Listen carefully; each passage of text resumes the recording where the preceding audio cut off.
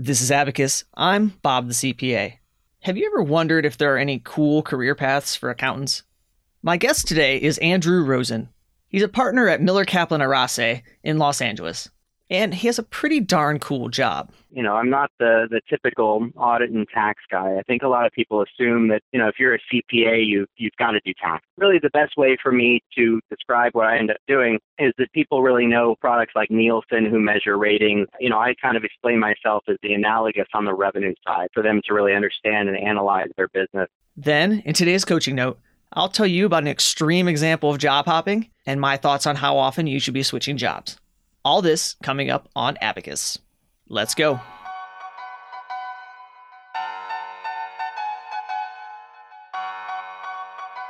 Learn everything you need to know to have a successful and fulfilling accounting career.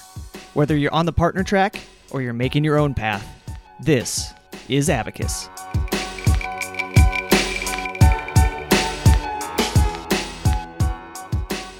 In today's episode, we're going to try a little experiment. I get a lot of questions about the possible career paths for accountants, whether from students who are overwhelmed by possibilities or my friends in public who are tired of the busy season grind. So I've decided to showcase accountants who I think have pretty cool jobs. People who are doing something beside your standard tax or audit roles to give you a better idea of the variety of opportunities out there and to help you find the best path for you. If you like this episode, drop me a line and let me know, and I'll do more of them in the future. You can email me directly at bob@cpatalent.com. Now, here's my interview with Andrew Rosen. Today I'm talking with Andrew Rosen. He is a partner at Miller Kaplan Arase. Andrew, welcome to Abacus. Thank you. Appreciate you having me, Bob. So today I'd like to do something a little different than what I normally do on the episodes, and I'd like to spotlight a unique career opportunity that I think you found yourself in, and I think a lot of people would enjoy hearing about. So before we get going, when somebody asks you, what do you do? How do you usually answer them?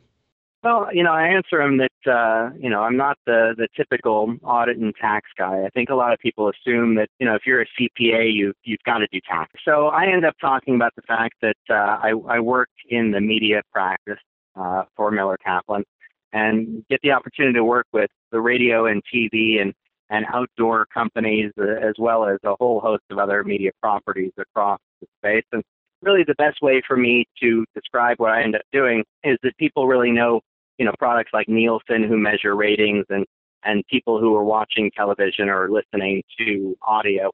I kind of explain myself as the analogous on the revenue side, is that we're collecting confidential information from each of the properties, the media properties around the nation, and aggregating them and providing them with true share information, understandability of their marketplace, whether it be at a local space or on a national level, for them to really understand and analyze their business.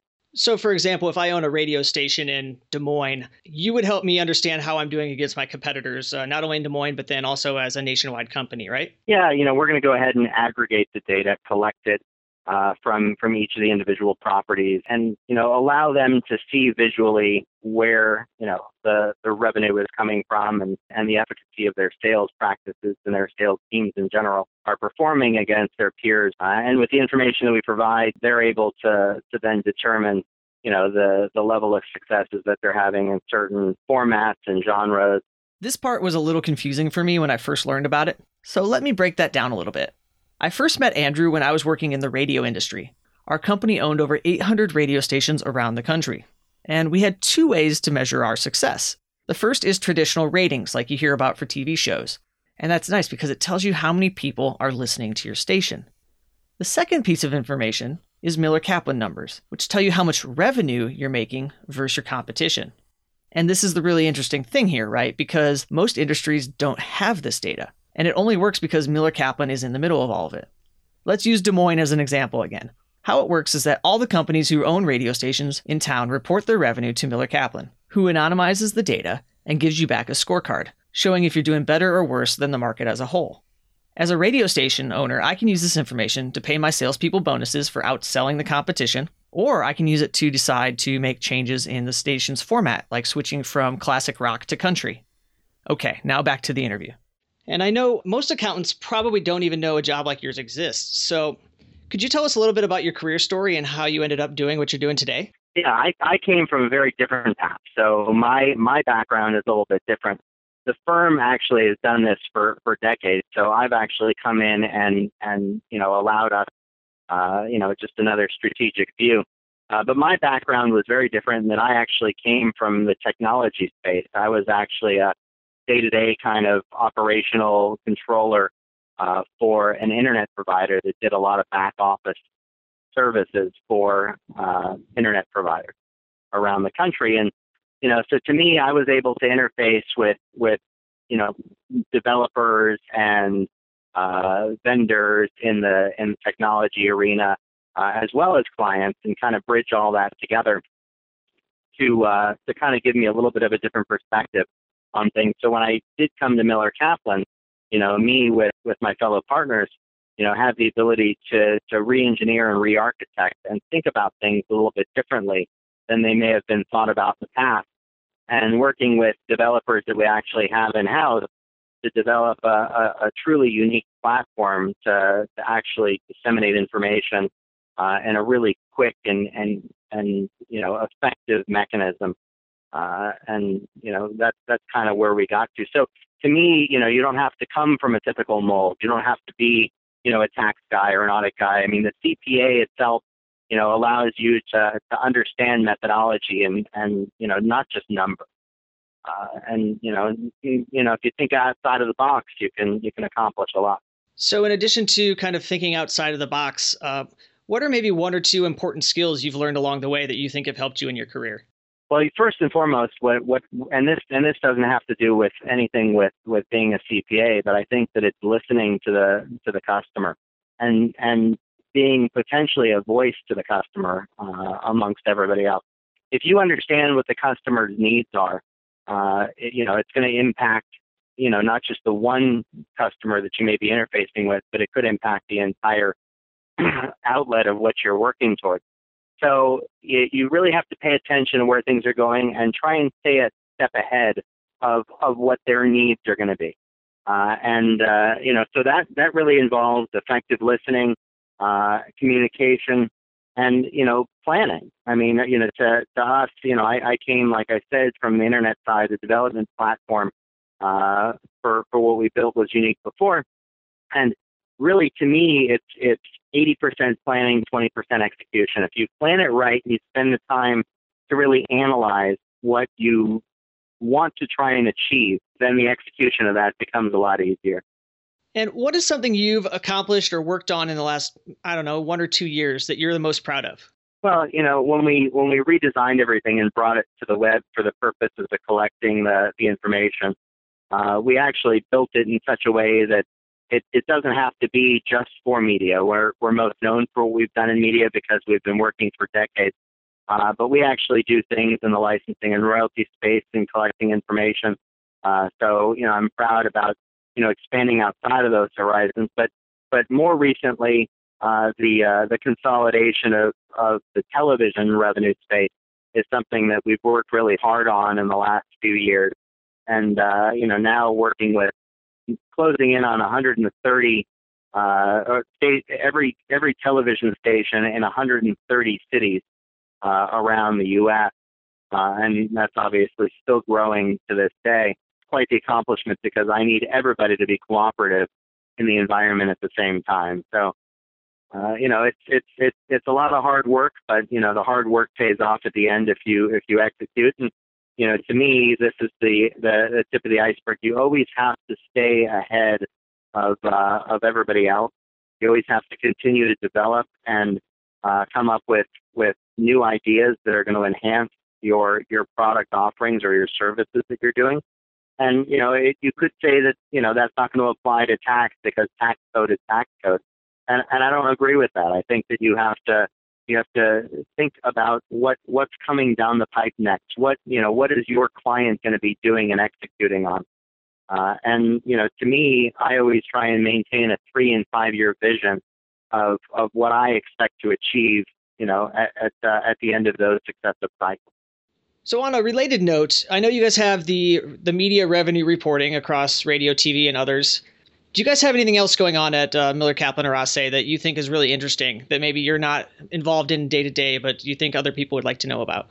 Yeah, I mean, the firm has prided itself on working in a lot of niches. I mean, we're one of the, even though we're probably the 85th or so largest CPA firm in the nation, we're the 10th largest, give or take, with regard to benefit plan audits across the United States. So obviously very mature in a lot of other disciplines. But, we're really focusing our attention and a lot of growth on other things as well, inclusive of business management services. So we do a lot, with entertainers and working through with their management teams to make sure that they're investing properly and wisely, and paying their bills and making sure that they're cognizant of everything that's going on around them. But we also have a licensing and royalties practice, which I think is a phenomenal practice and something that is going to be growing by leaps and bounds, continuing to do so, because there's so many owners of IP, whether it be technology, whether it be a brand name that they license out for the use for other companies. And we actually do royalty audits on a worldwide basis. So we have teams very frequently in Asia and Europe, and someone just got back from Canada in the last couple of weeks doing some engagements out there. And so some of it is integrally tied to things that happen in the business management sector, and we have high net worth tax group with the JD on staff as well. And so what we try and do at Miller Kaplan is at least create this little 360 kind of pocket of all the services that a client might need, but that have integral touch points with partners along the way. So, I think that as we go through, those are the things that are probably going to develop more at the firm to benefit the greatest mass that we can. All right, Andrew, I am going to have to run. I got tornado sirens going off, so I'm going to go down to the basement. But thank you so much for your time. Awesome. Well, that's not something you hear in LA every day. I know it. You be safe. Will do. You guys have a great rest of the year, and I'll talk to you soon. Sounds good, bud. I'll talk to you later. Hey everyone, Bob here. Bummer we had to cut out the interview a little bit short. I had a little bit of crazy weather going on, and I had to head to the basement. Thanks again to Andrew Rosen for teaching us about a unique career path that most accountants probably never even knew was an option before today. You can find links to everything we talked about today, including some unique career opportunities with Miller Kaplan, in the show notes for this episode at abacusshow.com/5.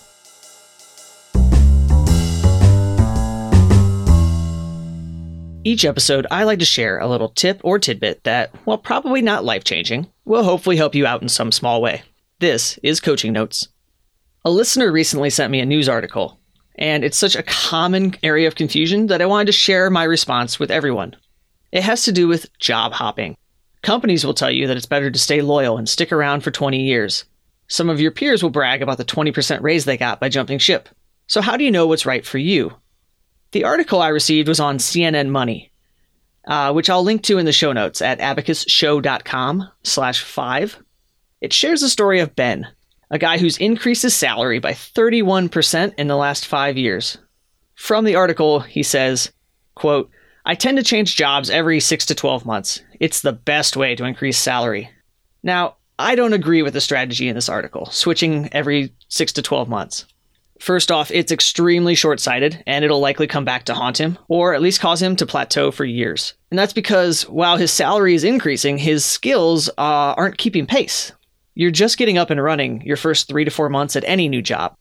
So leaving after just a few months doesn't give you enough time to learn the new skills you'll need later in your career. And eventually, you run out of people willing to give you more money for the same skill set.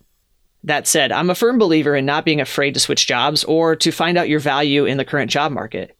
My sweet spot has historically been 2 to 3 years. That's when I've settled into a new role, I've learned a lot, I've improved and automated my job, freeing up valuable time to take over new responsibilities. But it's also when I notice my learning start to stagnate. I start to get bored, and I start looking for something else to challenge me. If I don't find that within my company, I will look elsewhere. Keep in mind the reason you want to switch jobs. At the beginning and middle of your career, you should be more concerned with accumulating valuable skills and experiences than getting an extra 5 to 10% pay bump. Invest in your career and you'll see dividends for the rest of your working life. Not only in pay increases, they will come, but also in job satisfaction and well-being. At the end of the day, you have to do what's right for you. Decide what you want out of life and your career. Then think long and hard about whether or not your current job is going to get you there. Only then can you make an informed decision. And that's your coaching note. Thanks for listening. If you like this episode, it's fast and easy to click on that 5-star rating in iTunes or your podcatcher of choice. And don't forget, you can get links and show notes for everything we covered today, or check out all of our past episodes by visiting abacusshow.com. See you next time.